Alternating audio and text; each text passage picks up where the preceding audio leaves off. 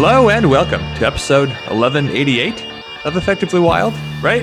Fangraphs Yes. Baseball Podcast brought to you by our Patreon supporters. I am Jeff Sullivan of Fangraphs, joined as always by Ben Lindbergh of The Ringer. Hello. Hello. Today we are doing another team preview episode. We will be joined by Nick Piecoro to talk about the Arizona Diamondbacks and also Kyle Loebner to talk about the Milwaukee Brewers. Before we get to those previews, we will talk about Jason Hayward's 1,000,000-to-1 odds.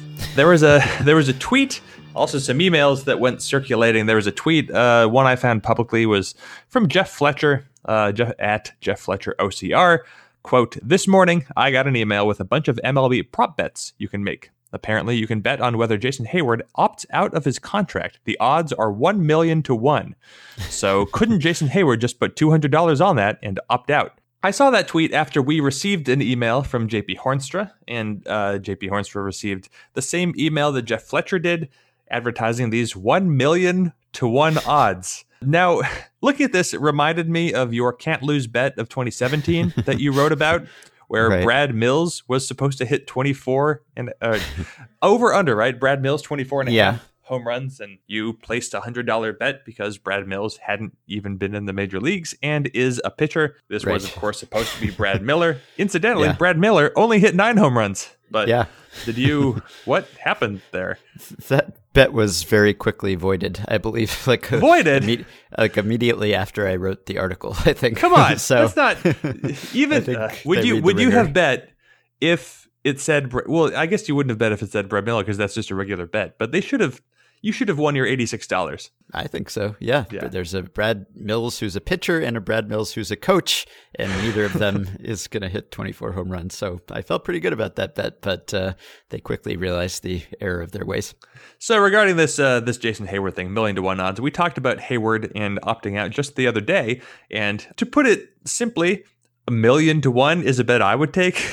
Yes. Jason Hayward opting out because all he would need to do is have one of his really great seasons, which he's already had 3 or 4 times. He would only be going into his age 29 season, etc. I was tempted to write about this because it was just so silly, but I couldn't find any evidence of it online aside from the email we were sent. Then both you and JP Hornstra were able to find a website that said that the odds were actually 10,000-to-1, which is far less interesting, but still silly, still a very silly number to attach to the odds of Jason Hayward having a great season. But JP wrote into this company, what is it, Sports Betting Dime?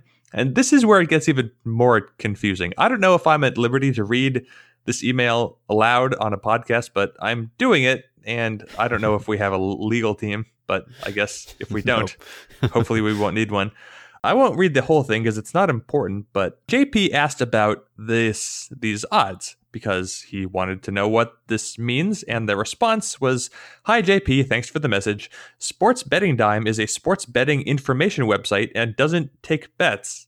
We put our own odds on the site for comparison purposes and to generate discussion. The Hayward prop bet isn't available elsewhere online from what we've seen. It's something specific that our odds guys dreamed up."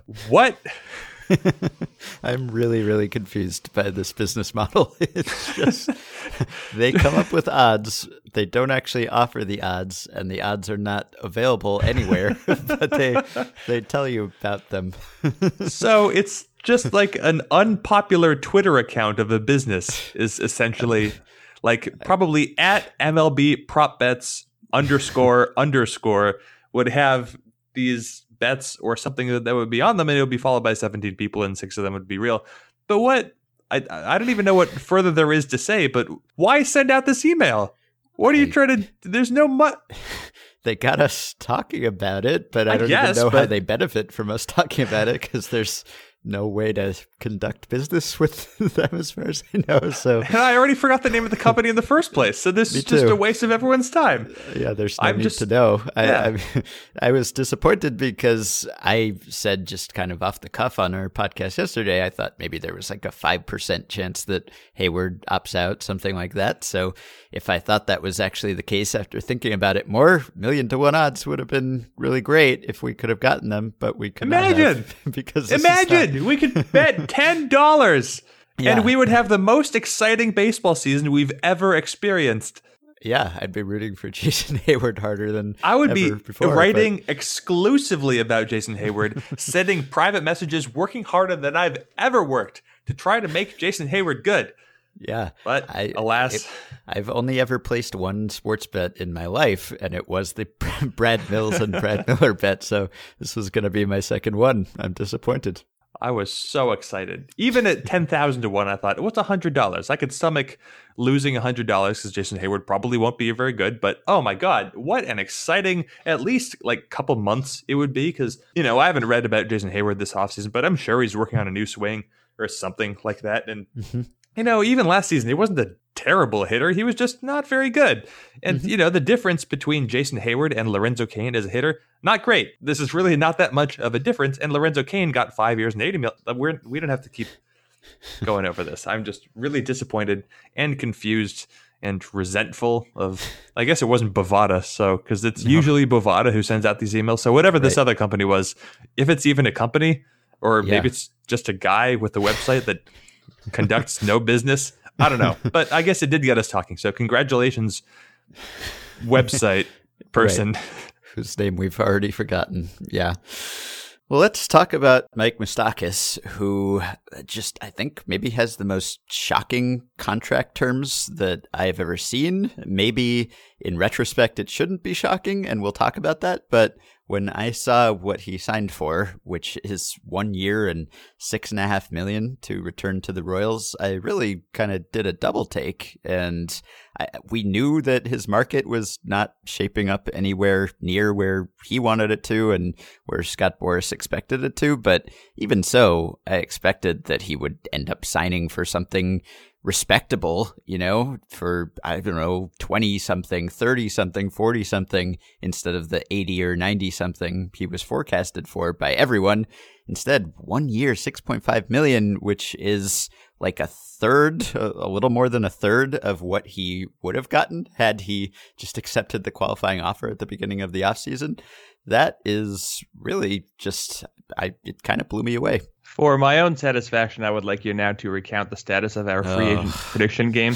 Over? I'll look up the figures right now. I didn't even want to look because you took Moustakas. Yeah, in the history of the offseason contract drafts, there has never been anyone who got so much money in one deal because you went with Moustakas. You took the under on, what was it, 85 million was what MLB Trade Rumors. Yeah, so you picked up almost a cool 80 million on this one deal, and we had been close to tied, and now you're just blowing me away. And you still got Jake Arrieta on your board and Lance Lynn, right? So good Lord, it's over. It's a massacre. I should probably be representing some players. It is interesting when you look at this. I think that it's really easy with Scott Boras clients in particular to figure, well, they're going to hold out, but eventually they'll find their money because Boras has kind of earned that benefit of the doubt. But no, it didn't happen here. And I think even though the cases are unrelated, Jake Arrieta could end up getting a pretty small deal himself.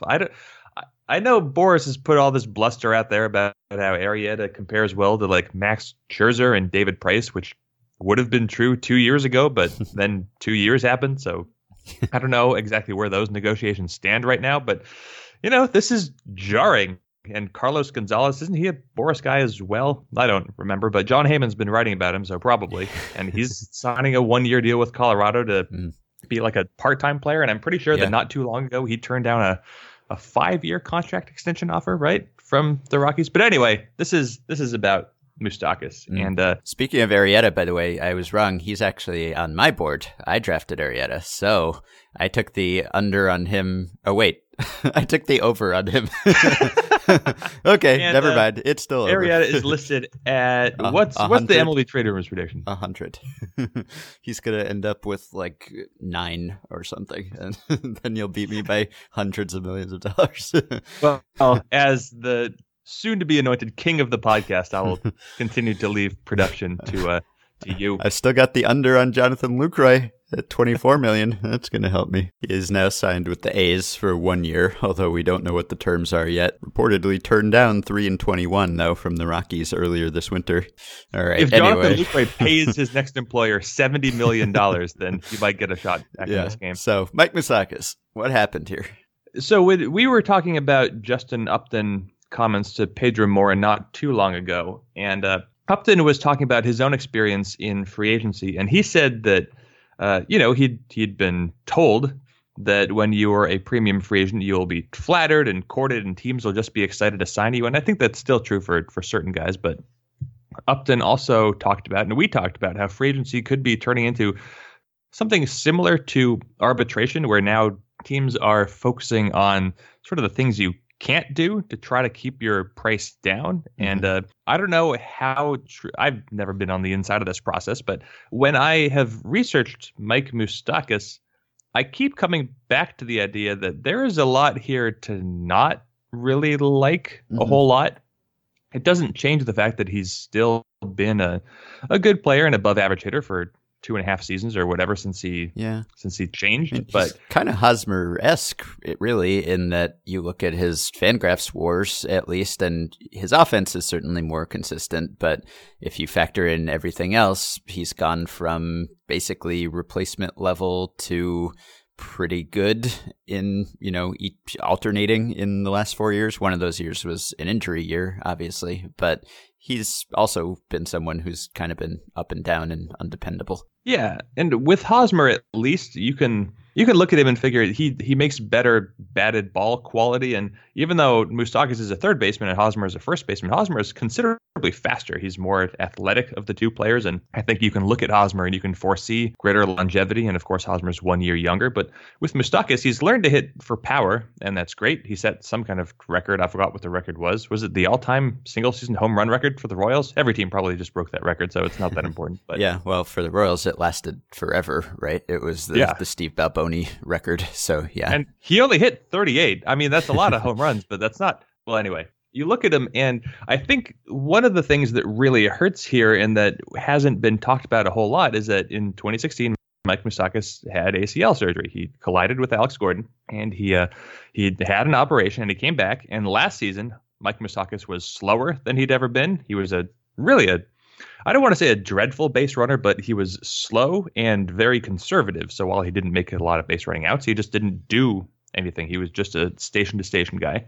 And his defensive numbers were the worst that they've been in his career as a third baseman. And so you look at him, he's not in phenomenal shape. I've never hugged the guy without a shirt on, which was a weird thing to say. But, looking at him, he doesn't look as trim as Eric Hosmer. He is slower than Eric Hosmer. He wasn't a very good defensive third baseman last season. So even though he is still on the younger side of 30, and even though he was just a good hitter, I think that there would have been a lot of risk in even making him like the medium-term solution for someone at third base, because it's very possible that a year from now you're looking at him as a first baseman. He can't really do anything else. And so I think that there is maybe just an underrepresentation of how much Moustakas' diminished athleticism hurt his stock. And you throw in the fact that pretty much only bad teams were looking for a third baseman by the second half of this offseason. And I'm not going to say that he deserved 1 year and $6.5 million. He should have done better than that. But Scott Boras probably should have aimed lower. Yeah, and you went through the whole thing in your post about how just there weren't a lot of teams that were looking for third baseman. The ones that were not really in a position to spend a lot of money on a premium free agent, and some of them just went with some other option. The Angels went with Zach Cozart and moved him over to third, for instance. And also there's the draft pick compensation that's attached to him because he was a qualifying offer guy. And, I know that a lot of people look at this and think, well, $6.5 million. I mean, sure, my team couldn't have signed him for $80 million, but couldn't they have given him $8 million or something? But with any other team but the Royals, it would have brought those qualifying offer costs and the draft pick and the pool money and all of that. So because this was the Royals were able to bring him back without any of that cost. So it would have taken some other team significantly more than this to sign him, just at least in terms of the total penalty. But still, gosh, I mean, you look at it and it's a fairly rare example of Scott Boras seemingly just completely miscalculating a market. On the one hand, Moustakas must be thinking, and it's easy to think he should have taken that qualifying offer. He'd be a much wealthier man in 2018 if he had. On the other hand, there's just, I don't think even, no one was saying back in October, November, Mike Moustakas should take the qualifying offer. I don't think not knowing what the market was going to turn out to be like, there was just no way to forecast that he wouldn't be able to make at least that much. So I don't know what form exactly Boras's failure took. Like, obviously he came out guns blazing and was demanding all the money in the world, but I don't know if that scared teams away. You'd think that eventually, when it became clear that they weren't going to get that money, if there were offers out there for 20 million, 30 million, whatever it is, they would have ended up taking one of those unless they felt like, have a 1-year deal, show that maybe his speed and defense can bounce back a bit. He'll be only 30 next offseason, and we'll try this again. Yeah, it's worth considering. Zach Cozart had ACL surgery, and he had other things torn as well in 2015. He's come back. He's played good defense. So, these things are recoverable, but Moustakas has just become something so slow. Last season, he also became one of the most aggressive hitters in baseball, which was just a weird change that didn't make him worse, didn't make him better. It just kind of happened. But you look at it, and the compensation rules have changed in that teams aren't in position to lose like a first-round pick anymore when they sign a qualifying offer guy. But still, you're looking at, like, people would talk about the Yankees as an option, and of course they traded for Brandon Drury, and they have Miguel Andujar, who they love at third base. So it's not like there was that much of an opening to begin with, but the Yankees would have had to give up their 2nd and 5th highest draft picks in the next draft, and they would have had their international spending pool reduced by $1 million. So that's pretty significant for the Yankees, especially when you're talking about a non-elite player. The Tigers were going to face a similar constraint, and, the Tigers are terrible. They have an opening at third base, but I don't know what Mike Moustakas would really do for them. Mm-hmm. You look at it now and it's like the Moustakas was pegged to go to the Braves, if not the Angels or the White Sox, and the Braves don't have a very good third baseman now, but they would have had the same issues with the qualifying offer. They would have paid a different compensation price because they didn't exceed the luxury tax last season. But in any case, I think that the Royals acted here. In theory, the Royals lose the pick they would have gotten had Moustakas signed somewhere else, but I'm going to guess that the Royals figured Moustakas might not sign until after the draft, so maybe there was no compensation to be lost anyway. So, should have taken the qualifying offer in hindsight, but no one knew that back then, and I guess for Moustakas' sake, if he has a better athletic and better defensive 2018, then he'll have a chance next offseason. I know Manny Machado and Josh Donaldson are going to be out there, but for every third baseman who is available, that means there is another third base opening. So he hasn't lost his opportunity, but this is humbling for him and his agent. Yeah, really low BABIP guy also. 265 career, which is, given how long his career is, that's a very low number. That's obviously the shift has played a part in that, and he's tried to reinvent himself and go the other way, sometimes with some success. But if he is slowing down even more, then that's going to be tough because he's going to be very dependent on his power, especially because this new version of him doesn't really walk either. So it's pretty easy to imagine that production evaporating pretty quickly. So maybe that is what scared teams off. But man, just terrible timing for him, terrible circumstances. I guess there's probably only so much sympathy that maybe our listeners have for someone who is making many, many more times money than they are, even with this very disappointing contract. But that is, it's tough because as you laid out in your piece, this is when you're supposed to get your reward as a Major League Baseball player for this strange upside down economic system where you are worth much more than you're paid for years. And then in theory, at least, you will be paid what you're worth or maybe more than you're worth from then on. And that is just not happening here. So rough. There's also the fact that not only did they pass up the qualifying offer and then have the Royals say, hey, remember when we were willing to pay you $17.4 million? Yeah, now it's $6.5 million. But they may have received bigger offers earlier in the offseason that they turned down, and we may never know about some of those offers. There was a report by Sam Mellinger in the KC Star citing 2 league sources that Moustakas and Boris turned down a 3-year offer from the Angels worth around $45 million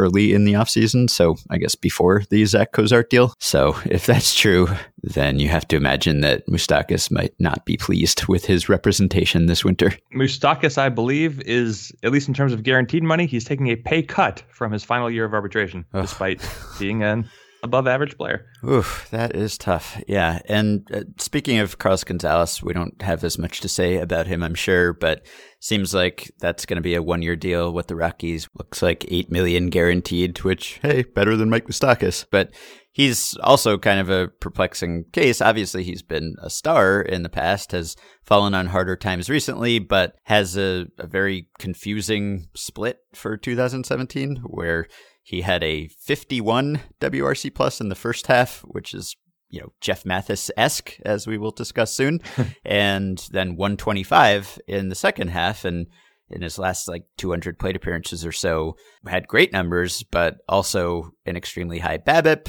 So maybe he was getting a little lucky, but he also, I think, was hitting the ball harder and seemed to have tinkered with his mechanics and gotten the feel for his swing back. So he's sort of a tough guy to evaluate right now. I don't know if he's more like the second half guy or the first half guy. So that is probably a factor that held him back too. I will read to you Carlos Gonzalez's monthly WRC plus numbers last season. Okay. So played 6 months.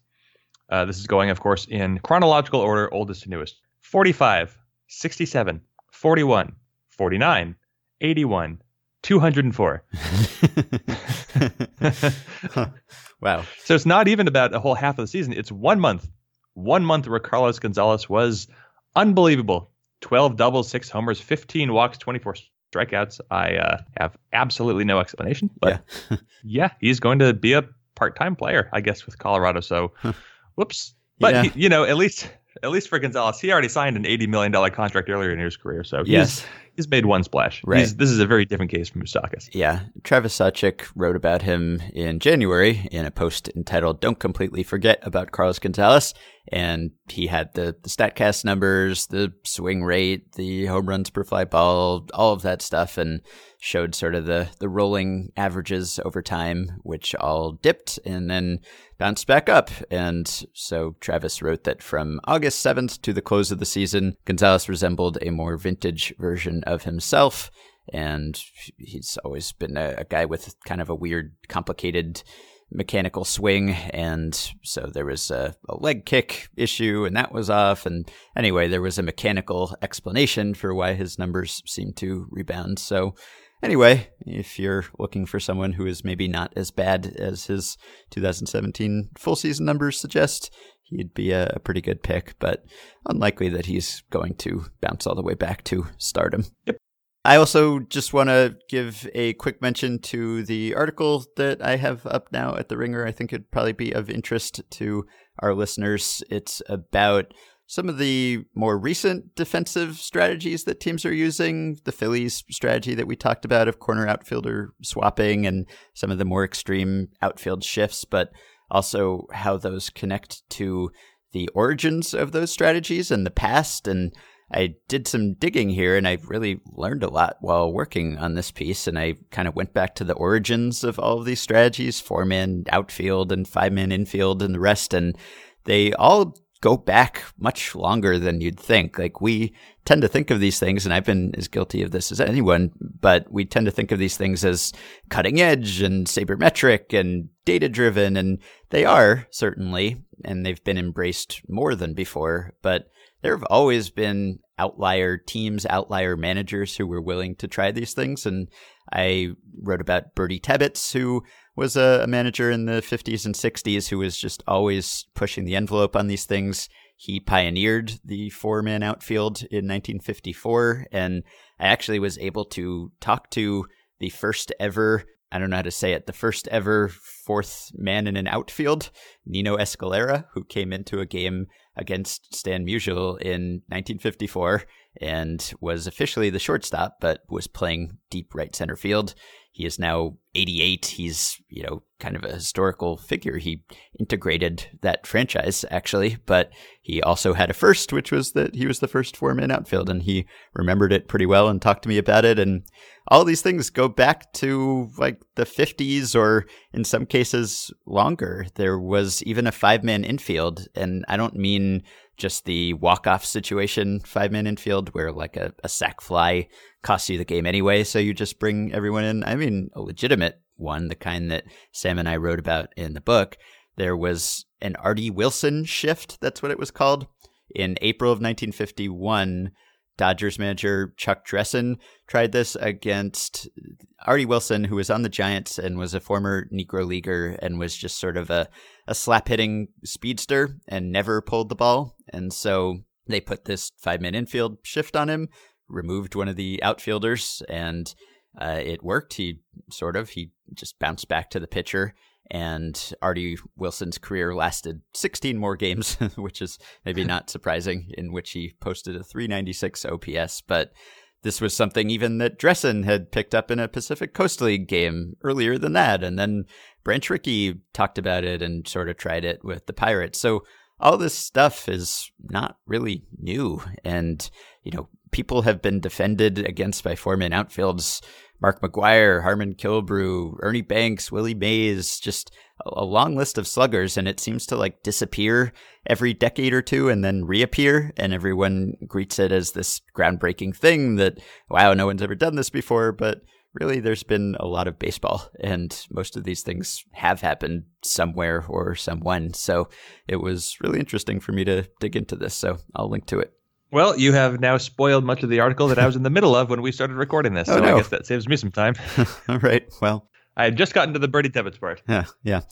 I guess I'd mention Noah Syndergaard pitched again, and he threw really hard, and he struck out 7 consecutive Nationals, and then he said he didn't have his best stuff, or I guess Kevin Plawecki said he didn't have his best stuff, and Noah Syndergaard said that he's not in midseason form, even though he was throwing 101 or topped out at 101 and was throwing his 90-plus mile per hour slider and his mid-80s curve and all of that. And I don't know what to think about Noah Syndergaard pitching updates, because they make me almost sick to my stomach, because like I love reading about Noah Syndergaard's dominance and watching Noah Syndergaard's dominance, but the more dominant he is, the more I feel like there's just an expiration date on what he's doing, which is, I think, what we've all felt about Noah Syndergaard going back a couple of years now, and proved to be the case for most of last season. But it's just, if you look at the track record of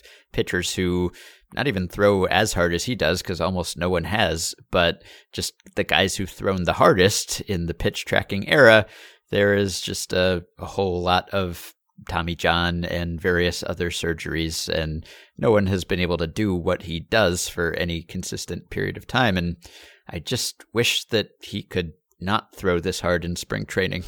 It doesn't count. I know it's good to establish that you're healthy again and earn that opening day start and feel good about yourself and all of that, but just save the ammunition, please. Save the elbow. Just throw 96 instead. I know it's not necessarily easy for a pitcher who is accustomed to throwing max effort all the time not to do that, but man, these innings do not matter. I don't know if he knows how to do that. No. I don't know how easy it is. And because Syndergaard missed so much time last season, I think everyone knows Noah Syndergaard is very good, but I think that people have maybe forgotten that he looked like he very easily could have been the best pitcher in baseball a couple years ago when he was healthy. And I wrote an article for ESPN about like the best players the next 5 years and whatever. It's a standard ESPN list article, but I only included one pitcher because, there's just risk. And the pitcher I chose to include was Syndergaard because he's young and he's amazing. Clayton Kershaw's got the established back trouble and he's getting older, and Corey Kluber isn't young and Chris Sale isn't young, and most of the really great established pitchers are no longer young, and I just wouldn't feel comfortable thinking about them for 5 years. But with Syndergaard, of course, he could blow out his arm at any moment, but his elbow has remained intact. That wasn't the problem last season, and he's just unbelievable. And if you look at Aroldis Chapman, I know he's been a reliever, but he's put in 8-9 years, even just in affiliated ball without a major injury, and he's been throwing harder than anyone on record, and he was probably throwing this hard in Cuba. As far as I know, he's never had a major arm problem. Of course, he's got the dead arm phases he goes through and whatnot, but there are freaks. There are the people whose bodies are strong enough, and it's like with Shohei Ohtani, you want to believe that he can be something that by all rights shouldn't exist or shouldn't be possible. And that's where I am with Syndergaard. Objectively, like you, I get concerned because it doesn't make sense and he should blow up at any moment. But, if he is one of those freaks internally with the, I don't know, what is it, tensile strength or whatever it is that he has in his ligaments such that they don't tear, he could be something that baseball, he already is something baseball hasn't seen. And he could be that for a decade and a half. I hope he is, but I don't know. He's obviously in a different role than Chapman is. He throws more pitches. Maybe there's just more strain on him, and it's just hard to imagine that this kind of dominance can keep up. And it just seems like I don't know whether it's an ego thing or whether it's just sort of how he's wired or what, but he always seems to be throwing as hard as he possibly can. He threw super hard and was incredible in 2016 and then tried to bulk up and throw even harder last offseason, it seemed. And I wonder whether he's going to be one of those guys who does go through an injury and then comes back a little older, a little wiser, and says, and you read all the articles, well, I realized that I didn't need to throw 100% all the time. I could take a little off, or because he's so good that if he could figure out how to take a little off, he would still be incredibly good. And I just wonder, because it seems like the greater injury risk, I'm trying to remember some research that I guess we both saw at Sabre Seminar, but I think that it's like the closer you throw to your own max speed is the greater risk factor. Like there are some guys who just, physically they throw harder than other guys, and maybe that's not necessarily more risky, but if you kind of throw closer to the top of your range, then that is risky. And it seems like he's always throwing at the top of his range. And I just wonder whether he could transition into more of a Verlander type model where he just holds a little bit back and is still amazing, but then just reaches back when he needs the 101 instead of reaching back for 101 on March 12th or whatever it is. And let's think about that possibility, because in Noah Syndergaard's second major league season, he was worth 6.4 wins above replacement. In Justin Verlander's, he was worth 3.7. Syndergaard already better than Verlander was, at least when he was new. If he could figure out that sort of, switching between gears with his fastball, then there's nothing left. There's just no hope. And right. I know, Mets fans are prone to, anxieties, you could say, and they're never really certain that things are going to work out. And it's mostly because they have good reason to feel that way. But they're an easy team to underestimate, because this year they should have a healthy Noah Syndergaard. And a healthy Noah Syndergaard is unlike pretty much a healthy anyone else in baseball. Yep. Anyway, I don't want to be a wet blanket or a doomsayer or a defeatist. I don't want anything to happen to Noah Syndergaard. I want to protect Noah Syndergaard.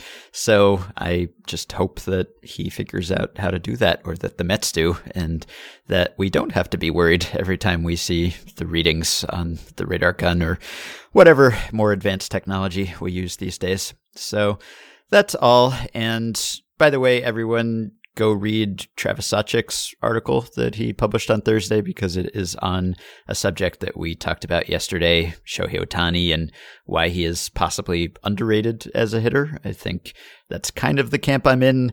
Travis presents some quotes, presents some evidence to that effect. Granted, most of the sources in the article are Angels sources, so that's what they would say, but they have also seen him up close and have a decent sense of his potential. So I hope that Travis is right, that Ohtani's supposed lesser half is actually better than we've been thinking. On the other hand, there was a Jeff Passan article published on Friday that argued essentially the opposite, or at least presented a lot of opinions from scouts saying that he's not going to be able to be a hitter, he's not ready, he'd need a full minor league season, it's not going to last. So clearly many evaluators' mileage may vary. There was an article that was published on MLB.com on Thursday, I believe it was. It was Wednesday. It doesn't matter. Shohei Ohtani faced Clayton Kershaw. And the headline of the article is Kershaw freezes Ohtani, talks some smack. Kershaw, there's a video here of Kershaw striking out Ohtani looking on a curveball that might have been in the zone. I don't know. There have been a lot of different zones in baseball history. But as far as I can tell, the quote that Kershaw offered was, Kershaw was asked if he was excited to face Ohtani. Quote, "I could care less now. He didn't pick us. Good luck to him." Mm-hmm. Is that smack? Is that Clayton Kershaw's version of smack to say good luck to a player who's not on his team? I guess it depends on the tone. There was that Andy McCullough article about how the Dodgers failed to land Shohei Ohtani, and it seems like Chris Taylor, Justin Turner, Clayton Kershaw, the players who were called in to be part of that pitch, were a little bit bitter about not necessarily Ohtani's attitude. Maybe in one of their cases, they sort of denigrated Ohtani's attitude, but more about his agent, because they all seemed to feel that there was never really any realistic possibility that he was going to end up with the Dodgers or any NL team, and that he seemed pretty committed to DHing from the start. And so I think they all felt like they wasted their time and made a trip for nothing. So there's probably a little lingering resentment over that on their part. So maybe that qualifies as smack, but it's not the smackiest smack I've heard. I don't think smack is allowed to be. I think smack should read as smack, even independent of tone. And I haven't thought about this very much, so it's fine. Maybe when you are Clayton Kershaw, then your smack talk is relative, because you could say good luck to him or good luck to him, and I guess is a little bit of a difference, but it seemed very polite. Much ado about very little. Yeah, but it was a very good curveball and probably a good take. Whatever. We don't need to talk about this anymore. One other quick follow-up I wanted to mention. On yesterday's email show, we talked about a hypothetical where Mike Trout can't throw. Would he still be playable? Would he still be valuable? Well, listener Abron reminded us on Twitter that this sort of happened. In 2015, Randall Grichuk played center field for the Cardinals despite not being able to throw. So he fielded a ball and just sort of shoveled past it to Jason Hayward and right. And the guy went first to home on what probably should have been a single. And Anthony Rizzo, who hit that single, ended up at third. There is a kind of counterexample that listener Cole points out. This happened with the Cardinals earlier in 2003 when Albert Pujols had elbow pain but had to play left field. He did do that for 3 games. Couldn't really throw, was just supposed to toss the ball to someone who could, and it seemed to go okay. He was just replaced in the middle of a game by someone who could throw, but the ball didn't actually go to him that much. But that's just sort of a stopgap solution. Wouldn't work over a full season. And that's driven into right center field. Carpenter has to go way out to get the cut from Grichuk, who flips it to Hayward. Carpenter to second base. Run does score, and Rizzo is in a rundown between second and third. No one is there. Martinez can't get there. He's safe. Everything goes wrong on that play for St. Louis. Let me count the ways. The first is Randall Grichuk underhands it to Jason Hayward. Randall Grichuk, a center fielder who could not throw the ball. His arm's sore. Okay, let's take a quick break then, and we'll be right back with Nick Piecoro to talk about the Diamondbacks. Hotel in Arizona made us all want to feel like stars. The rental cars with tinted windows leave another number for me. And even if I make it through, that's just something that I have to get used to. Now it's time that we talk about the up-and-coming, down and going, I don't know, kind of treading water Arizona Diamondbacks. We're joined by the wonderful Nick Piecoro of AZ Central Sports, the Diamondbacks beat writer there. And Nick, how are you? Hi, I'm good. How are you guys? Doing very well. Doing better than Zach Greinke. Yeah, that'll be, well, it feels like maybe the last, I don't know, every spring training that I've been writing about baseball, we've wondered about Zach Greinke's velocity around like the first start of the season, and I guess we're doing that again, because you had him clocked, or maybe somebody near you had him clocked in the 84 to 86 mile per hour range during a game on Thursday. So you spoke with Zach Greinke after the game. Many people spoke with Zach Greinke after the game. He is not new to addressing questions about his velocity, but what was their response this time? Do you think that there's anything different this time as compared to every other single spring that we've seen? Well, I don't know exactly what it's been in the past. I remember, so his first spring with the Diamondbacks, 2 years ago, I guess it was, he was sitting or at least touching 93 miles an hour in his first couple of spring outings. Last year, it took him until like his fourth spring outing to even touch 90.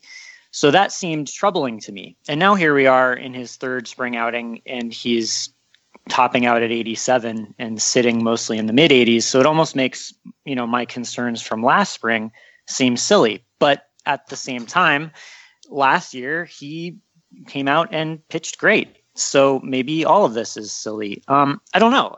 Greinke sort of seemed to alternate today when we were talking with him between, kind of being, really vulnerable and human and sort of admitting to his own insecurities about how every year he wonders whether it's going to come back. And then sort of being a little bit defiant about, hey, look, my velocity's down every year and it's not a big deal. So I think, really deep down, I think he wonders what it's going to be like and whether it's going to get to where it needs to get to. But, he also was talking about how, look, every year I wonder this same stuff and every year it gets there. So I don't know where that leaves us, whether it's a story, whether it's not a story. It's just jarring, though, when you're sitting there and you're looking up at the radar gun. And, I have memories of not that long ago, Zach Greinke being able to dial it up to like 94, 95, maybe only a couple of times a game. And that just doesn't seem like it's anywhere close to an option right now. Yeah, it's just so rare to hear a player not come up with an excuse, basically, or say, I'm not worried about it, even if they are worried about it, which sometimes they must be, but they'll always say, I've had this before and it'll come back and it's March. And I guess you can always count on Zach Greinke to say something that the typical player will not say. So yeah, well, the other thing that was interesting is just that there's always a sort of disconnect between what, and I just find this always very interesting, what a pitcher thinks he's throwing and what he's actually throwing. So we talked to Greinke like just a little bit after his outing was over, and apparently he hadn't, I don't know how this works, if he, always gets a report on his velocities, if he asks for it. He was pitching on a backfield that does have TrackMan on it, so I know he has access to it if he wants it. But he was sort of guessing that he was 86 to 91. Which I thought was just fascinating because, there were times when the scout I was sitting next to today was like 82 changeup. And I'm like, are you sure? And he's like, I guess you're right. I don't know if that was a changeup. Like it was just noticeably not there today. So I don't know. That's always interesting. Like, what a pitcher, is he guessing based on the reaction of hitters?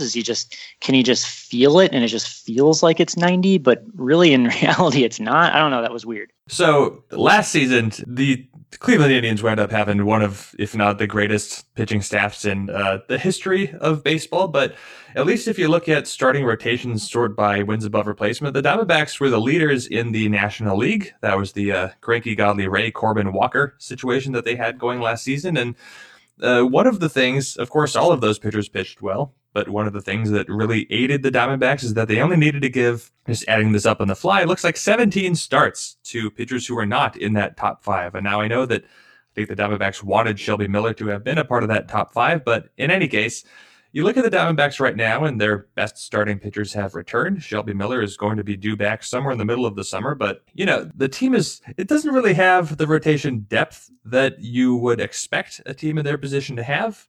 They had traded Anthony Banda to the Rays in the Steven Souza deal. So what is the depth situation in the rotation for the Diamondbacks? Because every team should expect to need more than the 5 starters they begin with. Yeah. And I guess I'll take this chance too to just talk about how really, really good and underrated good that rotation was last year. And the pitching staff really as a whole, I think it was the 7th best ERA plus of any pitching staff since 1947 or something like that, which is just kind of crazy that they managed to pull that off last year, despite, I don't know, just at least in the bullpen, it didn't ever totally feel, they had Fernando Rodney in the ninth. They had kind of a rotating cast of characters ahead of Archie Bradley, but it just didn't ever really feel like they had things totally settled down there. And yet they managed to pull off, really the best overall pitching season in franchise history. But yeah, I don't know what's going to happen exactly in terms of rotation depth. It's a concern until Shelby comes back in, June or July, whenever that will be. They're the guys that are most likely right now to fill those depth roles. It's probably Braden Shipley and Matt Cook, who are both on the 40-man roster. Taylor Clark, a pitching prospect of theirs, is right there as well. They signed some guys to minor league deals like Chris Medlin and Jake Buchanan. I'm probably forgetting somebody else at the moment, but it's not the most established cast of characters, or, certainly Chris Medlin has had his years, but has not looked very good recently. And it's something that Mike Hazen has said that he's looking into, bolstering here in the weeks leading up to opening day. We'll see if he can actually get something done. It just seems like they've gone from a club that maybe wouldn't have been super attractive if you were a free agent starting pitcher looking to sign a minor league deal. Then maybe after that Bonda trade happened, I would feel like this is a place where, if I were Scott Feldman and open to a minor league contract, that the Diamondbacks could make some sense as a place like, hey, look, maybe I will get a chance at some point in April and May if one thing goes wrong. So we'll see. The Diamondbacks do not have JD Martinez now, but as you recently wrote, they do have one of the guys who helped make JD Martinez. They hired one of his hitting coaches who helped turn him into what he is today. I'm sure he came a lot cheaper than the actual JD Martinez, and if he can make more JD Martinez's, that could be quite cost efficient. But this is fascinating to me because there is this whole kind of outside the organization culture of hitting coaches who maybe have had different philosophies from people who are affiliated with teams. And so now one of them is being brought into the fold here. So what can you tell us about him and his role and what kind of contribution he could make? Yes. Well, his name is Robert Van Scoik, and he is going to be their hitting strategist. And I think that it's going to be somewhat similar to the stuff that Dan Herron did last season as the pitching strategist. Mm-hmm. And Dan Herron certainly deserves a lot of credit for, what we were talking about just a minute ago and the turnaround of the pitching staff last year. And I think that they're hoping that Van Scoik can make a similar impact by putting together these kind of individualized plans of attack for every hitter against the opposing starter for that night. I think he's also going to be, involved to some degree in like making or suggesting swing change, other mechanical type of things. But I think that that's all going to be kind of streamlined through Dave Magadan, the primary hitting coach, and Tim Laker, the assistant hitting coach. I mean, Robert is also going to be bouncing around to the minor league affiliates. He's going to be involved in looking at the amateur draft. He's going to be involved in other trade or other acquisition avenue type of things. So he's going to have his hand in everything. But it does seem like kind of the place where he can make the biggest immediate impact is in that kind of day-to-day scouting report. I'm curious to see how that plays out. I mean, that was something that I think maybe didn't get quite as much attention in the past. Like, not only did he help rebuild JD Martinez's swing, but he was kind of there every step of the way with JD. And I think devising game plans for JD of like, hey, this pitcher is vulnerable in this spot, or this is the plan that I would take to the plate if I were you.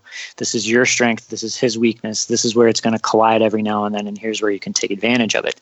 So I'm curious to see how that plays out. A lot of the guys in the clubhouse are curious and excited. They think he can make a difference. He's won over a lot of guys. Several players went to work with him individually in the offseason. Pollock, Ahmed, Drury before he got traded. He was over there. So he's got buy-in from a lot of guys, and this is a pretty open-minded group of Diamondbacks hitters. Mm.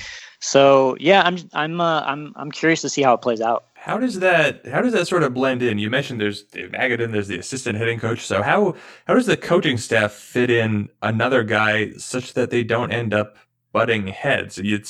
I mean, there are a lot of players in an organization, and as you mentioned, Van Scoyk is going to be going down to the minors, but I guess this spring training is still so early, but how have you seen all the coaches, I guess, getting along and deferring to one another? Yeah, I mean, it seems like they're all on board. You know, I talked to their minor league hitting coordinator a little bit. He spoke highly of Robert. I spoke to Dave Magadan for a long time. You know, he likes him. He's impressed. He likes a lot of the drills that Robert uses to work with hitters. He thinks that they're useful to kind of get guys in the right positions and get them, you know, kind of maybe communicate the right things about the swing. You know, and I think it maybe helps a little bit too that Tim Laker is friends with Craig Wallenbrock and Robert from you know, several years back. They all kind of work out together and hit together in a cage in Santa Clarita. So Robert and Tim have a, you know, long-standing relationship that I think will help. But no, you're right. I mean, I think it does have the potential to get a little bit sticky. You know, I mean, if he's making a suggestion that, you know, maybe Magadan doesn't like, you know, or if maybe a player starts to gain more trust in Robert than he does in the other hitting coaches, that just has the potential to be really awkward. You know, one thing that the players are saying, though, is that they're all on the same page right now. They're all speaking the same language. It seems like everything is going fine right now, but it's, you know, it's March. So we'll see how that goes. So I may very well have asked you a version of this question on last year's preview, but you've been covering the Diamondbacks for a while, and I don't know whether any organization has changed and evolved more rapidly philosophically than the Diamondbacks have, going from Dave Stewart to the current regime, and even from the late Kevin Towers regime, which sounds sad and strange to say, but those teams were very different, just the way they spoke to you and the media and made public statements and seemed to evaluate players. And I mean, is there any continuity in the organization from those days at any level? Did they completely clean house? Is there any kind of DNA of the organization that you covered for years there, or has this just been a complete sort of invasion of the sabermetric pod people, and now the Diamondbacks just sound and act and think exactly like every other team does these days? There are still some holdovers. I mean, there's certainly a lot of people on the minor league coaching staffs. The farm director, Mike Bell, is the same. They have some other guys in the front office that have been around for a long time, but more and more it does just feel, you know, like other organizations. I mean, before it was pretty possible for me to know most of the guys in baseball operations. Earlier today, I saw a group of about 12 people sitting down and eating lunch together, and it's a bunch of, you know, guys in their 20s that are new and assistants that I have never met. I have no idea who a lot of these guys are. It's classified. So it's growing very fast. And yeah, I mean, I don't know. It's the way that they interact with me. It's probably, you know, the same. I think you did ask me something about this last year, and yeah. I'll you know, say probably a similar thing. It's just a totally different way of hearing players talked about. You know, I mean, obviously they still value scouting and they look at that stuff very closely, but you know, you just hear references to different types of data that were used in the decision making that you didn't hear before.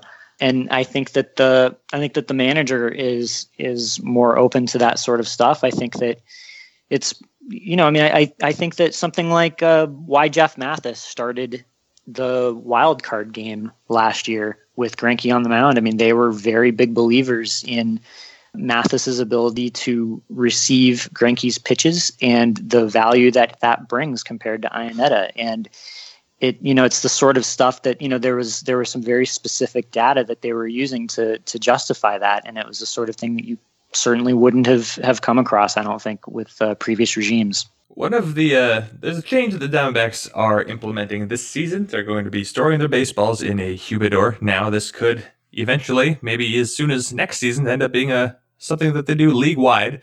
But this is something that the Diamondbacks have talked about for some time, and I think it popped up before 2017. Now it's actually going to happen. They will store the baseballs in conditions identical to how the balls are stored in Colorado, which, of course, installed the humidor something like a decade and a half ago. Chase Field is a hitter-friendly park, and it's friendly for home runs, but it's nowhere close to what Coors Field was pre-Humidor. And in Colorado, the Humidor made a pretty stark difference. And while Arizona does not play at Colorado's elevation, it's actually a drier climate than Denver is. So there is the conversation among, the baseball scientists, and I don't know why I said plural. There's really only one of them, but there's the conversation that the Humidor effect could be even greater in Arizona. So have players really talked about this much? Have people with a team talked to you about this much? Or what have you heard about what the expected effects are going to be of this? Because it feels like this could actually turn Arizona into a park that plays more pitcher friendly. Yeah, a lot of the players seem to be kind of downplaying it. The pitchers are just saying, "Oh, you still got to make your pitches," and the hitters are just saying, "What good is it?" Obviously, I don't want a Humidor, but what good does it do to talk about it? But the organization hasn't really given us very many hints in terms of what they expect. But yeah, it's hard to imagine it not making a big difference one way or the other.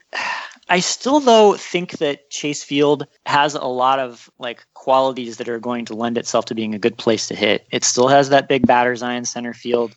The grass has always been very dry and very fast. There's always been those corners down both lines that seem to kind of suck up baseballs and just kind of turn, maybe in some ballparks, a ball will kick out to the right fielder and he'll have a chance at getting him at second or holding him to a single. But here it feels like it's an automatic double and often just produces extra triples. So I think that there are just going to be a lot of things that will make it relatively hitter friendly, but I don't know. I mean, you do wonder when you see those estimates of how much, exit velocity will decrease, and how that's going to apply across the board to a lot of these guys, especially when you look at, some pretty stark home road splits, not only as a team, but, for some of the team's more high profile hitters. It does seem like it has the potential to be pretty impactful.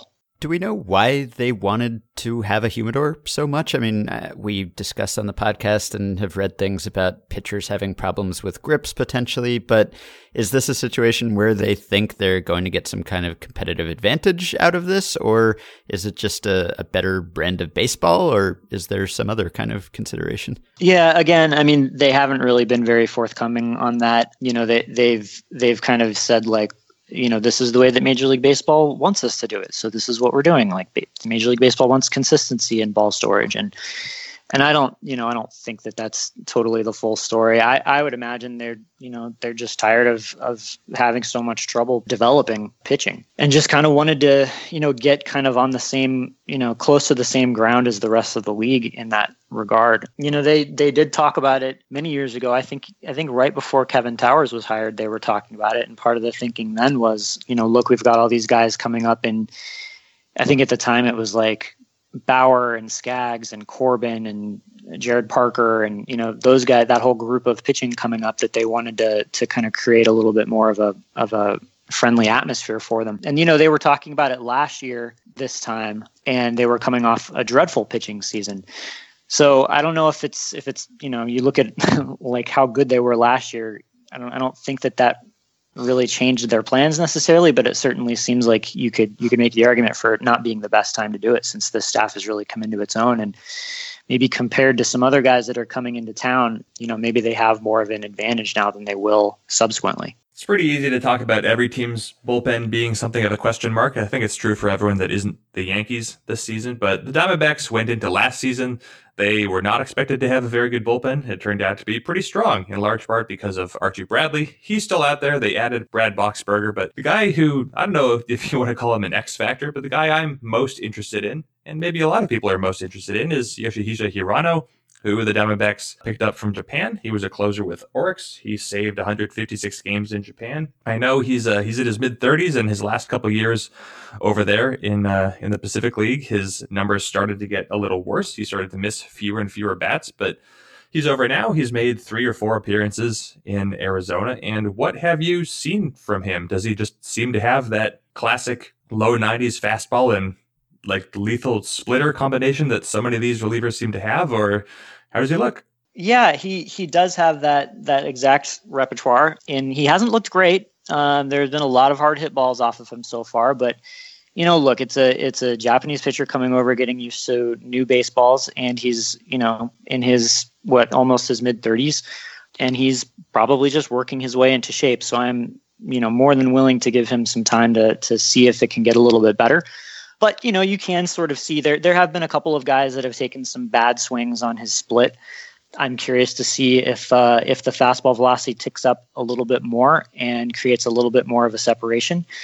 And, it's, like we said, I mean, it's that classic Japanese reliever, repertoire that has been so successful for so many guys.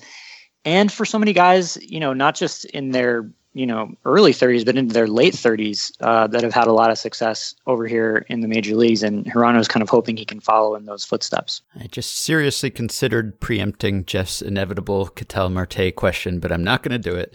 I'm not going to intrude on his territory. So I will. So Ketel Marte. I will ask this question. AJ Pollock and David Peralta combined for 10.2 WAR, according to Fangraphs, in 2015. They then plummeted all the way to 0.6 in 2016. They both missed most of the season. And then last year, they kind of had the dead cat bounce, or the regression. They bounced back somewhat to a combined 3.9 WAR. They're both 30 years old. Is there more in there? Is there any hope that they're going to be closer to 2015 than 2017? Yeah, I mean, I was looking at Peralta the other day, and I mean, my kind of first assumption, like just off of the memory of last year, was that his power was way down, and really it was just for whatever reason a decline in his crazy number of triples that he had in the past. So I think he's probably settled in and kind of shown that he's probably something close to what he was last year, and it's a pretty good player. It's a good left-handed bat that can hit righties really well. And Pollock, Pollock had, I want to say it was in August, it was probably the worst month of his career. And he also missed about 6 or 8 weeks with a groin injury.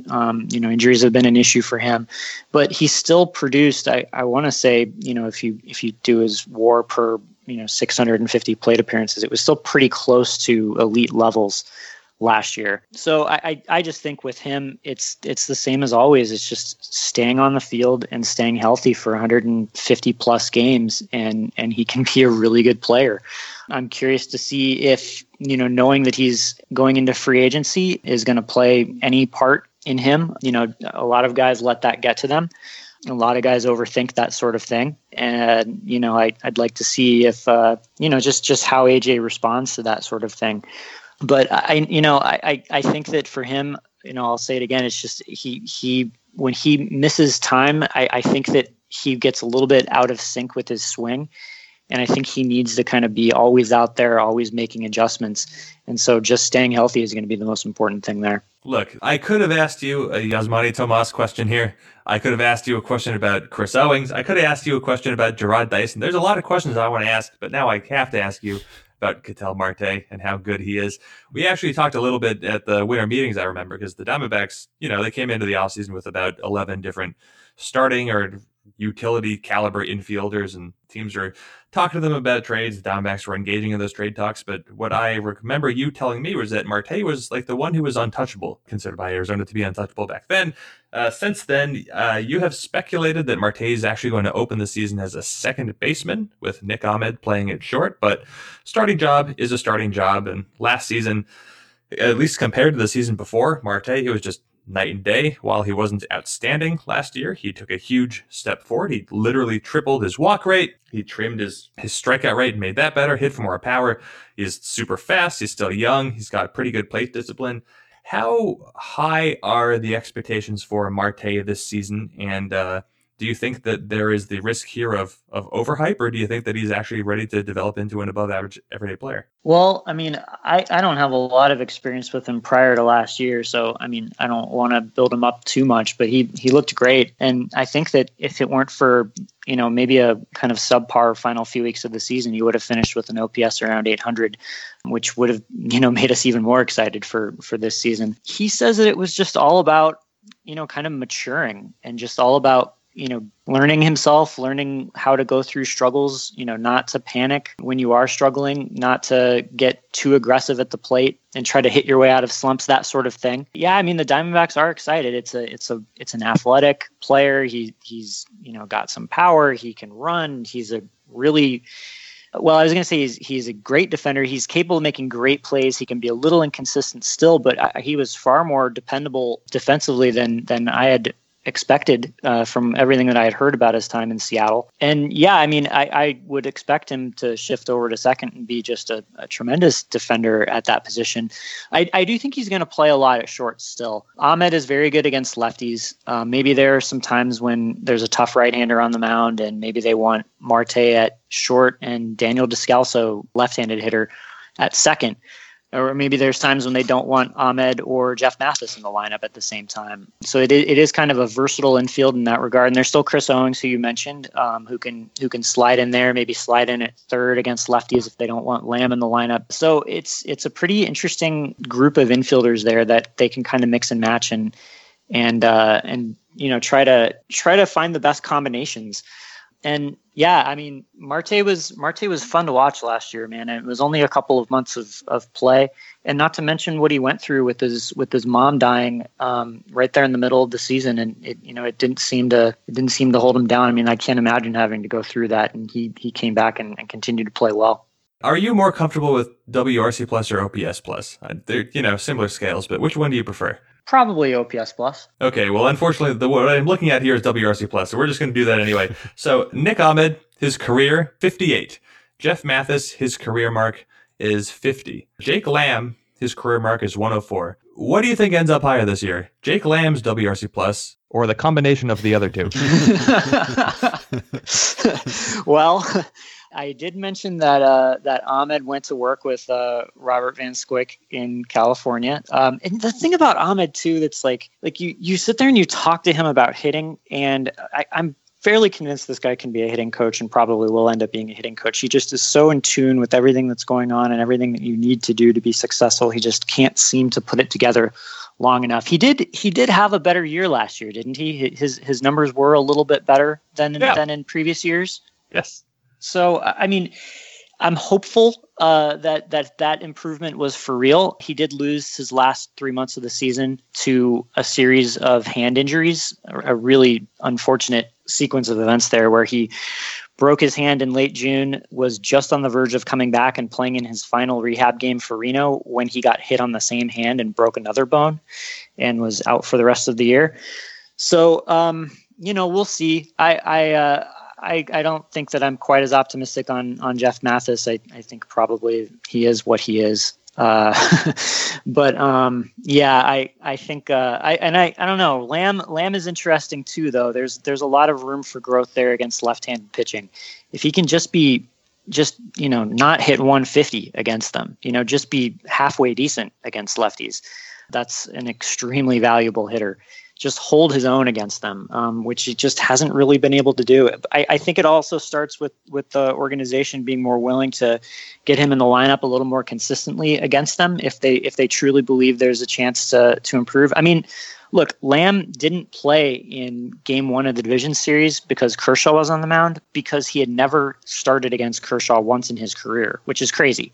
So they need to be a little bit more willing to get him at bats against lefties if they really believe that there's upside there for him. If this Van Squik character really wants to earn his keep, he has to take on Jeff Mathis. That's what I want to see. I want to see the Jeff Mathis swing change airball revolution. Please. That's Jeff Mathis.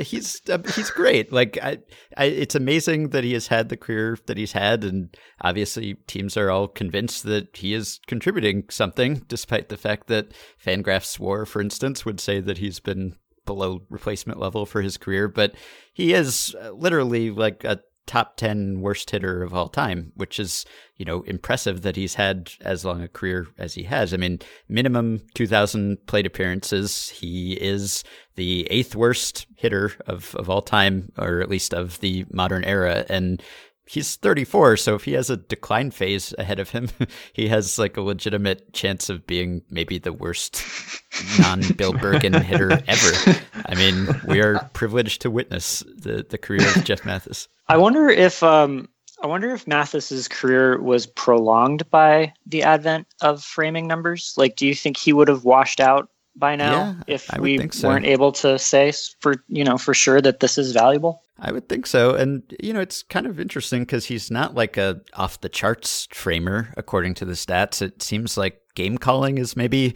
his, well, no pun intended, calling card, but RJ Anderson wrote a whole feature about that recently, about how much praise his game calling gets. And RJ tried to get Mathis to, divulge some of his secrets, and he wouldn't do it because he says it's a competitive advantage, which is true. It's the only thing keeping him in the majors, and he's had a long and, in some sense, productive career because of it. So I hope he plays forever. So my actual question, we are almost at the end here, but the Diamondbacks last year, according to Baseball Prospectus's organizational rankings, were 28th. This year, they climbed all the way up to 27th.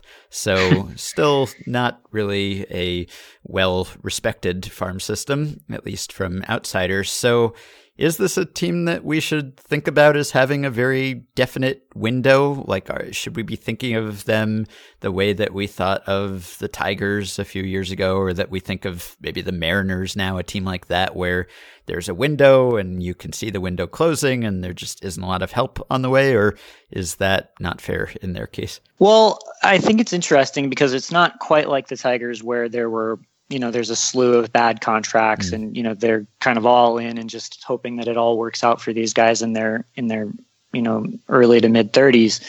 This is a roster with a bunch of guys in their prime, but I do think that they are geared up for these next 2 years with Paul Goldschmidt under contract, knowing that it might not last much longer.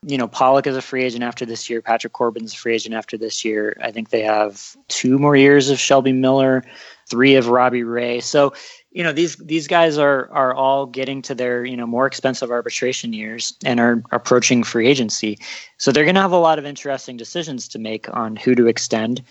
And I think another thing that's sort of interesting to me is that their payroll has gone a lot higher than most of us thought it was going to be at the beginning of the offseason. It's somewhere in the 125 to 130 range. And I think we sort of figured it was going to be around 110 or so, maybe a little bit north of that. And that kind of growth, I don't know if it's like strictly the Disney money coming in or if it's the television deal finally sort of kicking in, or if there's other things going on.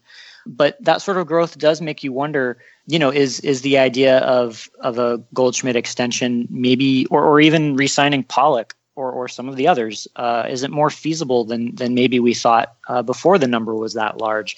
And I guess that also raises the question of, just because it's more feasible, it doesn't necessarily mean that it's something that this front office would want to do to, enter into another huge contract with another player in his 30s.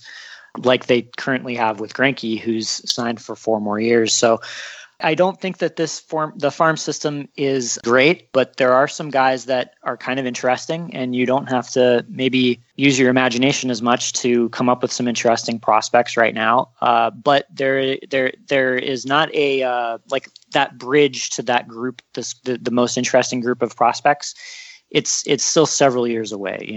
There's not a lot of help right now on the horizon. And I think that's probably true in some other areas on the roster as well. So beyond starting pitching being thin, So they really need this group to stay healthy and play well. And, I think that if they do, they can be really good, which I guess segues into the last question. Yes, we've somehow managed to avoid talking about most of the moves that the Diamondbacks actually made this winter. But right. Steven Souza, Alex Avila, Gerard Dyson, there we go, covered all our bases. So, yeah, give us a 2018 win total.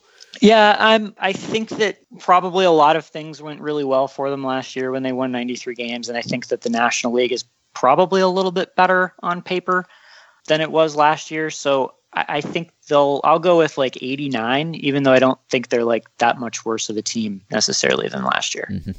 Well, it's always nice to have a repeat guest back on so that I don't feel like I'm putting you on the spot with the win total prediction, because you come in prepared. All right. Well, you can find Nick writing about the Diamondbacks at AZ Central Sports, azcentral.com, and also, of course, on Twitter at Nick Piecoro. Thank you, as always. All right, guys. Thank you. Thank you very much. One quick addendum. Right after we got off the line with Nick, he messaged me to say, right after I tell you guys that Hirano hasn't looked good, he apparently had a great outing today while I wasn't there. And Nick also says a scout told him that Hirano looked nasty against the Brewers. So I told him I'd mention that. Okay, we'll take a quick break now, and we'll be back with Kyle Lobner to talk about the Brewers.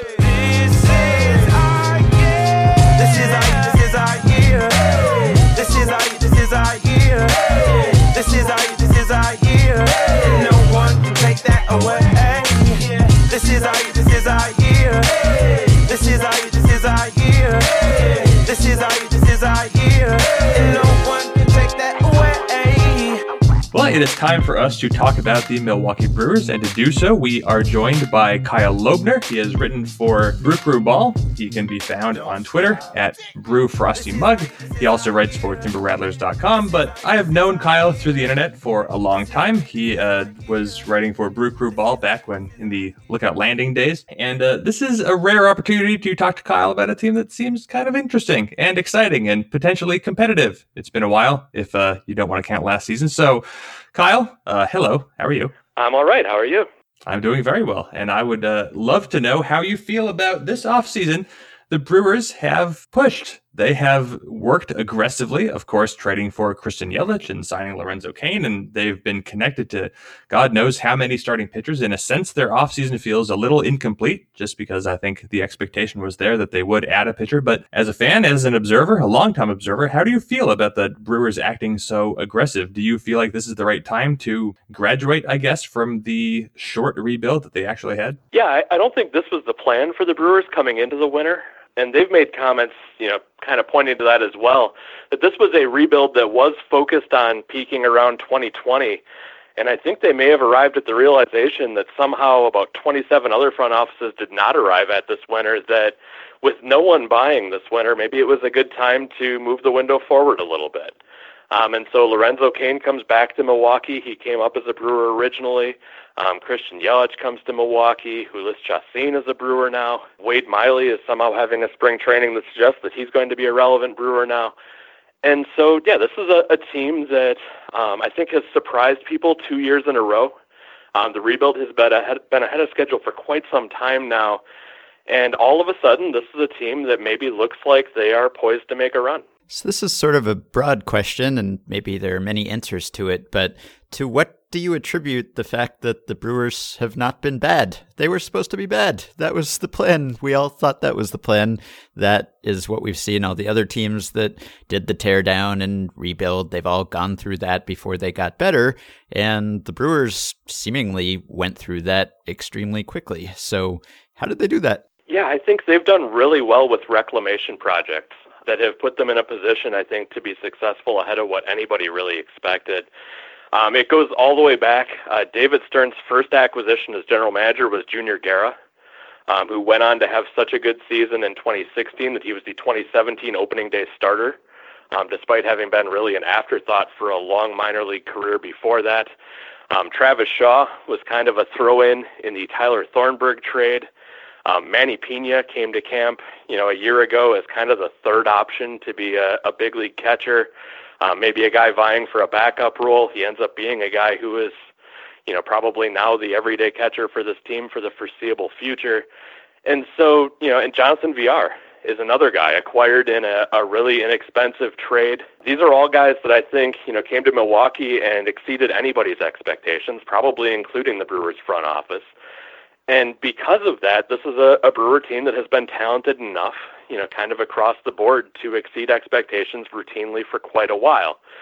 Now, it's a big jump to go from being a team that exceeded expectations to a team that meets much higher expectations. But with that said, there's, recent performance for a lot of these guys to indicate that this is a team with very limited holes and a very real opportunity for some guys to continue to improve.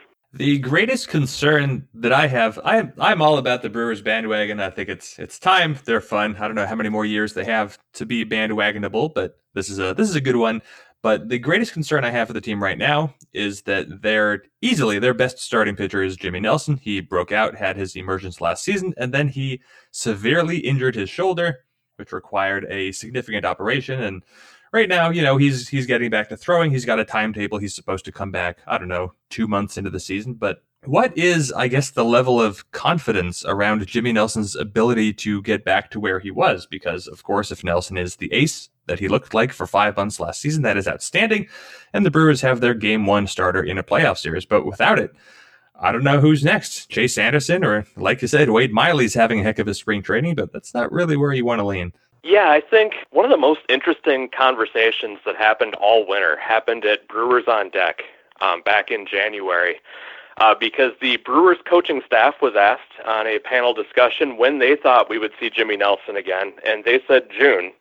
And Jimmy Nelson was asked about that and had zero interest in putting a timetable on it, which is kind of the opposite of what you usually get. And so certainly all signs point to Nelson being ahead of schedule in his rehab. He's a guy who has, kind of a famous work ethic. He is, certainly if there is a guy who would put the extra work in to get back early, it would be Nelson. But we're also talking about a pretty serious surgery and shoulder trouble, not a thing you just bounce back from immediately.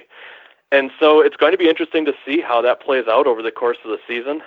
Certainly it would allay some of the doubts about this team if Nelson is capable of pitching again in June. But with that said, this is a Brewer team that also feels like they got much more than they expected from Chase Anderson a year ago. If you believe what the Brewers have said publicly, the only reason Chase Anderson made the roster a year ago is because Matt Garza got injured. And he went out and had a really great season. Zach Davies had a really great breakout season in 2017. And the Brewers are really quick to credit the work that some of these guys have done with Derek Johnson, and that they feel like some of these breakouts are relatively permanent. And that these guys haven't just had a career year. They've taken the next step towards being great pitchers. And if the Brewers are going to contend, they kind of need to be. Because with Nelson coming back from a surgery as severe as what we're talking about, it almost needs to be treated as a bonus if the Brewers get anything from him this year. It shouldn't be, they're just trying to weather the storm until he comes back. Because even once he gets back, it seems unlikely that he's going to be, pitching deep into games right away, or at least all the way back to being his old self immediately. This is a Brewer team that really needs good things to come from the other guys in their rotation, the Davies and the Andersons and the Chacins, and whoever wins the battle for the last couple spots. There were rumors, of course, most of the winter linking the Brewers to some of the top free agent starters, some of them still available. So is there any sense of disappointment that they didn't end up getting one of those guys, or is there confidence in the starters that they have, or a feeling that they would have ended up making some kind of commitment that they might have regretted in the long run? Yeah, I think Brewer fans have now seen an awful lot of kind of middle market free agent starting pitching contracts go relatively poorly, going all the way back to Jeff Suppan, Randy Wolf, Kyle Loesch was another one. They just got out from underneath the Matt Garza contract. And so as they talked to a lot of these guys over the course of the winter, I think among the fan base, there was a pretty heavy feeling of, oh no, here we go again. Looking at some of these guys and a contract that might be listed as part of the reason the Brewers couldn't spend money 3 years from now.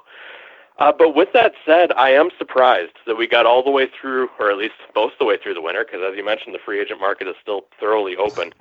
We got most of the way through the winter without this becoming a thing, and without Scott Boras working his phone magic and calling Mark Atanasio and finding a contract for Jake Arrieta out of it the way he has with some of his other clients in the past. So I think, I wouldn't rule out the possibility that it still could happen, but the Brewers at the very least are publicly saying this is the team we have. We're not out shopping. We think we're done, trying to make big deals. And at present, I think you kind of have to take them at face value for that. And so it would be a little bit surprising to get all the way through this winter without adding a pitcher, especially given all the money they spent in the outfield. But it looks like that's the path we're headed down. One of my favorite fun statistical facts of the advanced era, I guess, of baseball metrics is that when Ryan Braun debuted, he played about, 2/3 of a season as a third baseman. His defensive runs saved came out to -32, and his UZR came out to -29. So Ryan Braun, when he was a rookie, was arguably the worst defensive infielder that has existed this side of Eduardo Nunez as a Yankee. And now Ryan Braun, of course, is not being tried at third base. That experiment is long since over, but he is getting reps at first base because there is just an overcrowded outfield. So I know Keon Broxton has options, and I don't know, maybe you don't worry that much about the playing time of Jesus Aguilar, but how do the Brewers make this work if they don't make a trade? Because I know people have talked about them potentially trading Brett Phillips, Keon Broxton, even Domingo Santana over the past few weeks, but nothing has materialized. It's getting a little late. How does the playing time work out here? They're between the four positions, assuming Yelich and Kane are going to play every day. Yeah, there's a real challenge here. Because as you mentioned, Yelich and Kane are guys you're going to want to see in the lineup a lot. Ryan Braun is most comfortable in left field, certainly. He has looked okay at first base this spring. Certainly, I think he's been pretty close to as good as you could expect from a guy who had never played the position before at any level. He has done things like, dive to save errors on pickoff throws. His footwork looks decent. And, all the way back when Braun was a third baseman a decade ago, the issue was never really his fielding or his footwork. Braun had a really hard time making the throw from third to first base consistently or, with any level of effectiveness. And so at first base, he obviously doesn't have that problem. And so, there is a chance that this could work out, that Braun could play first base, but it creates other questions then. The Brewers are still relatively high on Eric Thames. They still have Jesus Aguilar in the organization, and if Braun is going to play some first base, keeping Jesus Aguilar seems a little bit redundant, and they may not have room on the roster for him. And in addition to that, there is a playing time crunch in the outfield. So the Brewers are going to have, if they don't make a move before opening day, they're going to have a really tough decision to make with some of these guys. They're probably going to have to consider letting a guy like Aguilar go just to make room, and then try to find basically a fair amount of playing time for 5 players, including Eric Thames, in 4 spots day-to-day without the benefit of the DH. What would the emotion be if Braun is eventually traded? There were lots of jokes over the winter about the Giants acquiring him because they were acquiring the faces of other franchises who were sort of past their primes. So would Brewers fans be very sorry to see him go? He is, of course, the last link to the previous good Brewers teams, the 2011 playoff team. I know the opinion of Braun generally has diverged for a while between Brewers fans and every other type of fan, probably. But at this point, are people sort of eager to see them free up the payroll space and the roster space, or is there still an attachment to him? Yeah, I think there is a portion of the Brewer fan base that if the Brewers just released Ryan Braun today, would give a standing ovation to the front office. There is a portion of the fan base that has never got over everything that happened with Braun from about 2011 to 13. And it's their right to determine how they want to feel about that. And there is also a portion of the fan base that I think is thoroughly behind Braun. That this guy, he's got flaws just like everybody, but for whatever reason, for Brewer fans, he's their guy. And so they support him as long as he's here. He's one of the greatest hitters in Brewer franchise history. So, if the Brewers were to make a move today to unload Ryan Braun, it would be a very complicated story to tell, because a large portion of the fan base would be excited by it regardless of what the return is. And a large portion of it would probably also be pretty thoroughly disappointed. And I think there is, I know it's been talked about a lot this winter, among the average fan, there is, I think, maybe a lack of understanding about how baseball economics work. Fans get upset about the amount of money Ryan Braun is making. The Brewers really don't need that money back. Mm-hmm. Braun made about a third of the entire team's salary last year. He is, standing to make about $20 million this year for a Brewer team that is still with a payroll under $100 million. So it's not a matter of the Brewers needing to find a way to move him for payroll relief. It would almost have to be for value.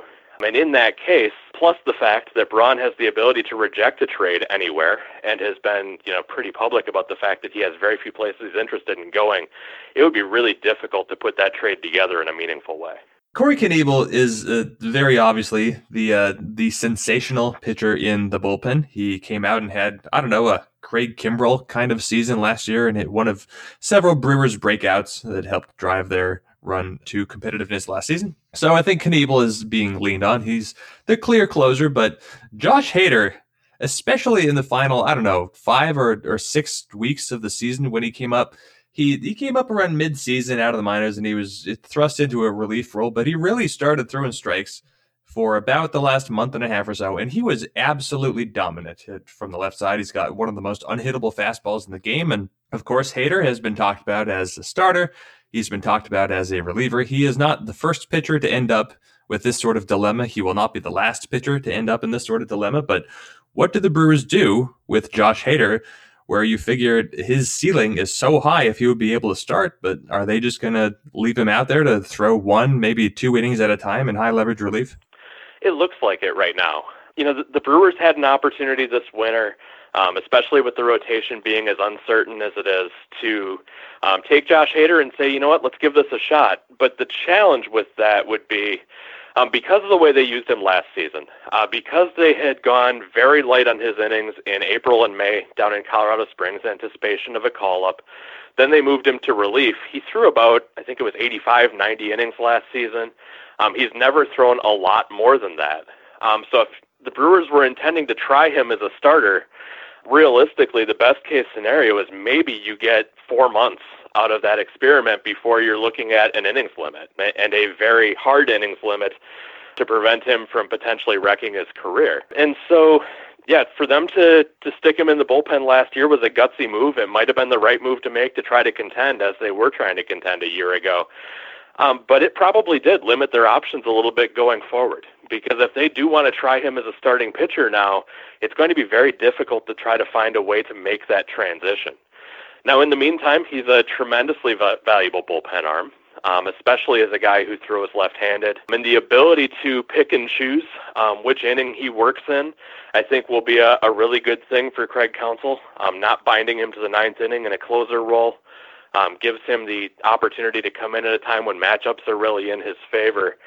And so, yeah, he has the opportunity to be a great reliever. It's hard not to wonder if the Brewers are missing an opportunity to do more with him, especially given the question marks around the rotation. In Baseball Prospectus's most recent organizational rankings, the Brewers dropped from 3rd last year to 19th this year, which must be one of the biggest drops, and that's partly for good reasons. They graduated a lot of guys, but one of the byproducts of the fact that they've gotten good so quickly is that they're not going to have a sustained run of high draft picks the way that, say, the Astros and the Cubs did. So is there going to be sort of a second wave of prospects that can prop up this team, or is what we've seen sort of it? Do they have to make whatever they're going to be out of players who have already made it up to the majors for the most part? There is potentially another wave of pitching coming. Corbin Burns is a guy who has really climbed up the organizational ladder very quickly. He's a guy who somehow fell to the 4th round in the draft a few years ago, but has really pitched like a first-round talent, and maybe a high first-round talent during his time in the minors.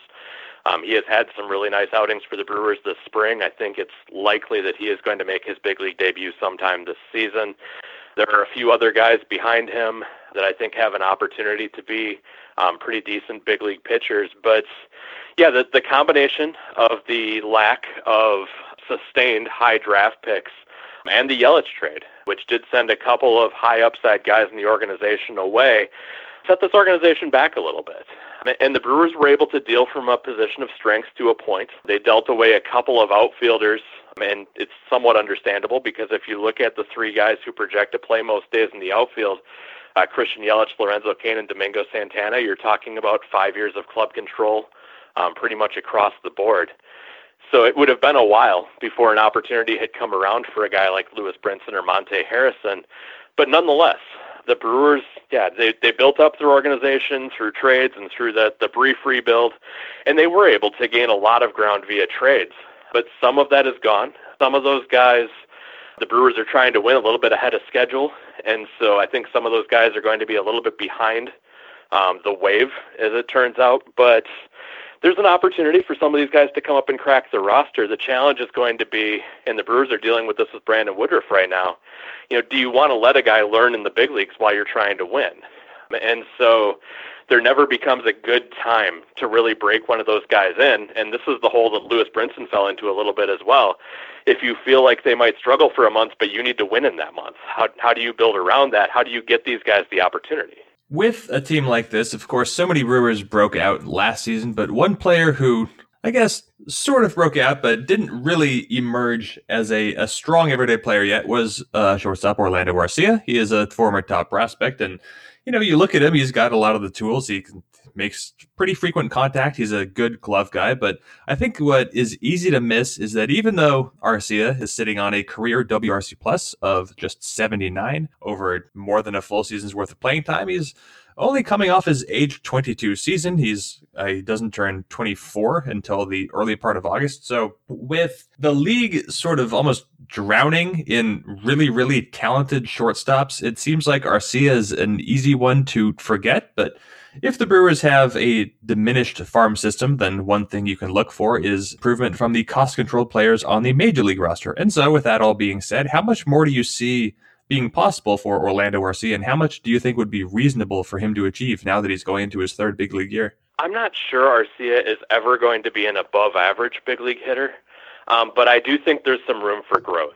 And all the way back when the Brewers called him up for the first time, they were pretty honest about the fact that they felt like his defense was big league ready, but his bat still had some learning to do. And towards the end of the 2017 season, we started to see his power come around a little bit.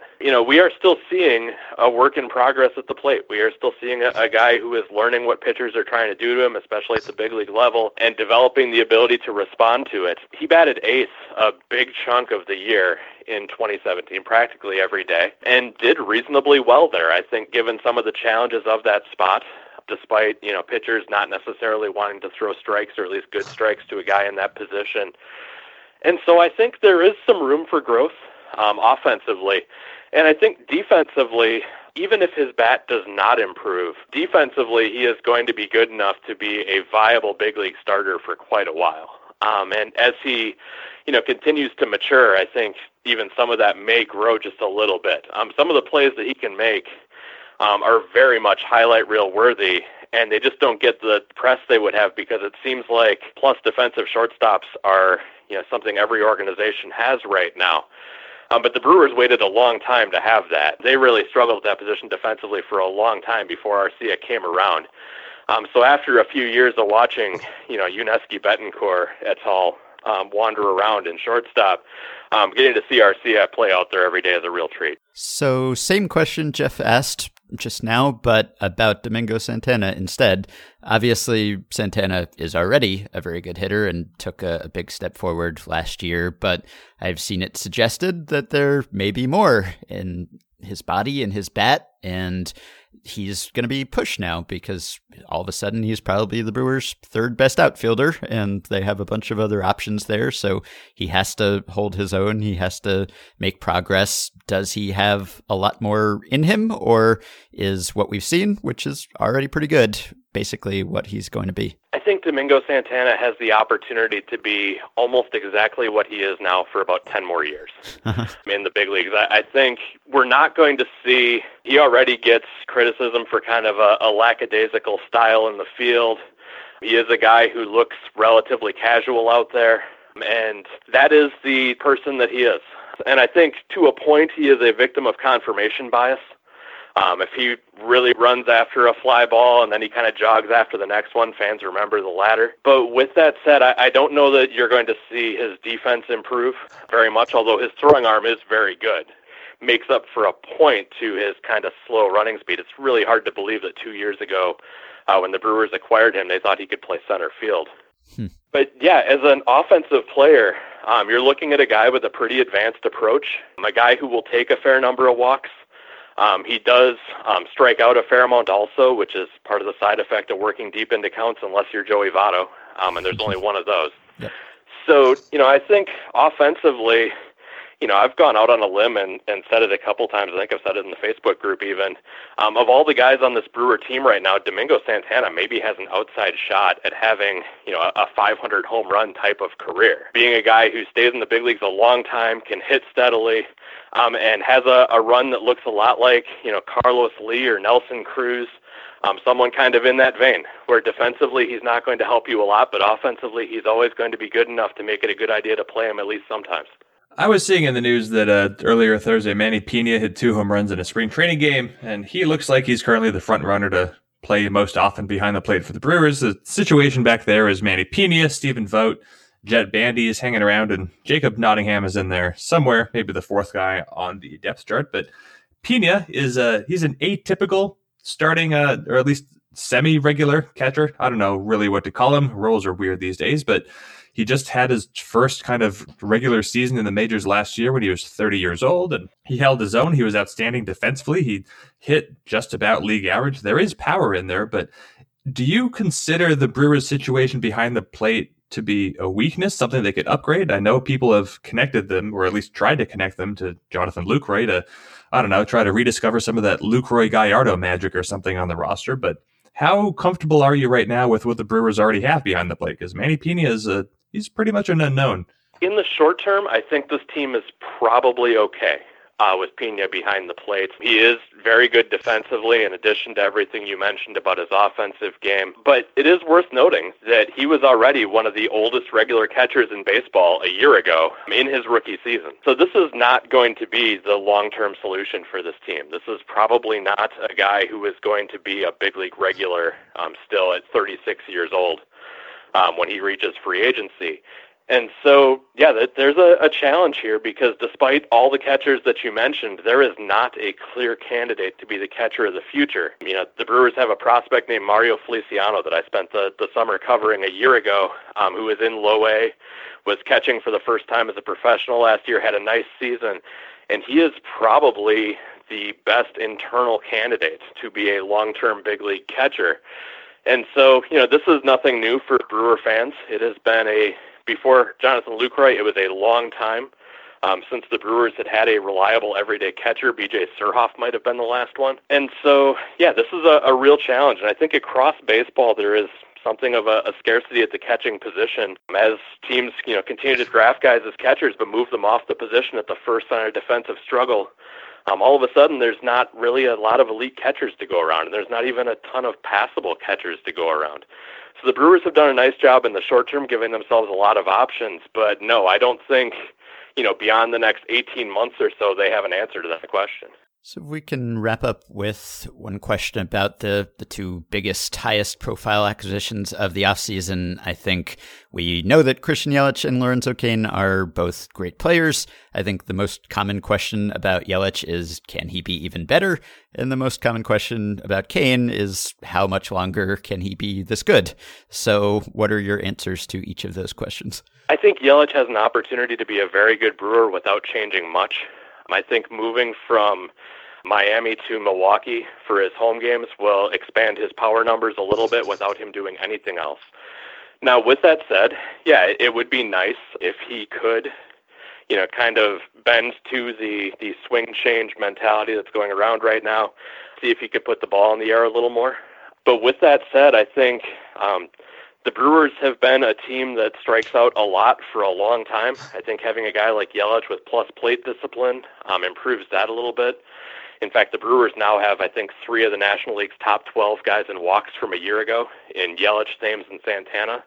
So they should be a team that will at least take base on balls, even if they do strike out a little bit. So I think Yelich has the opportunity to be a really great addition for this team. And, yeah, of the two, most of my questions about guys the Brewers acquired this winter center around Lorenzo Cain, because Cain is a very good player, has been for a while, has been since he was a Brewer.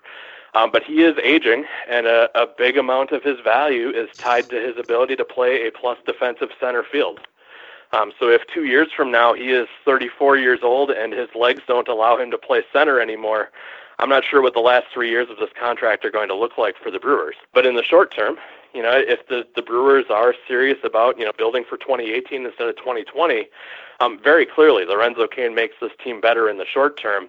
And, you know, when they get to that window at the end of the Cain deal, they'll have to figure out, by that point, Ryan Braun's money will be off the books, and they'll have to figure out how they can work around it. All right, so take us home with the traditional prediction of a 2018 win total. I've been agonizing over this for 24 hours now. I think the Brewers surprised everybody by getting to 86 wins a year ago.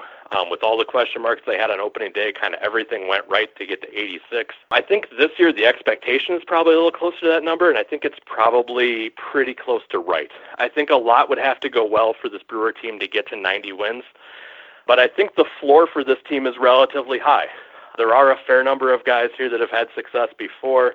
There's a fair amount of depth here. There is an opportunity to swap some guys out if guys struggle again. So I think I'll take 86 wins. And I think that puts them kind of squarely in position to be, at the very least, the NL's second wild card. But if things go right, I think there's an opportunity for more.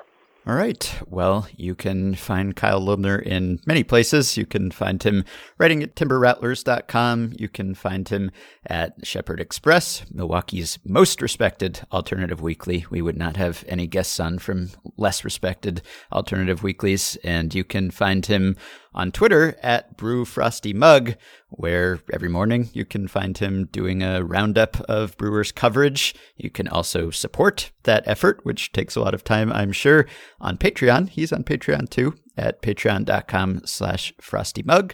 Kyle, thanks again. My pleasure. Thanks for having me.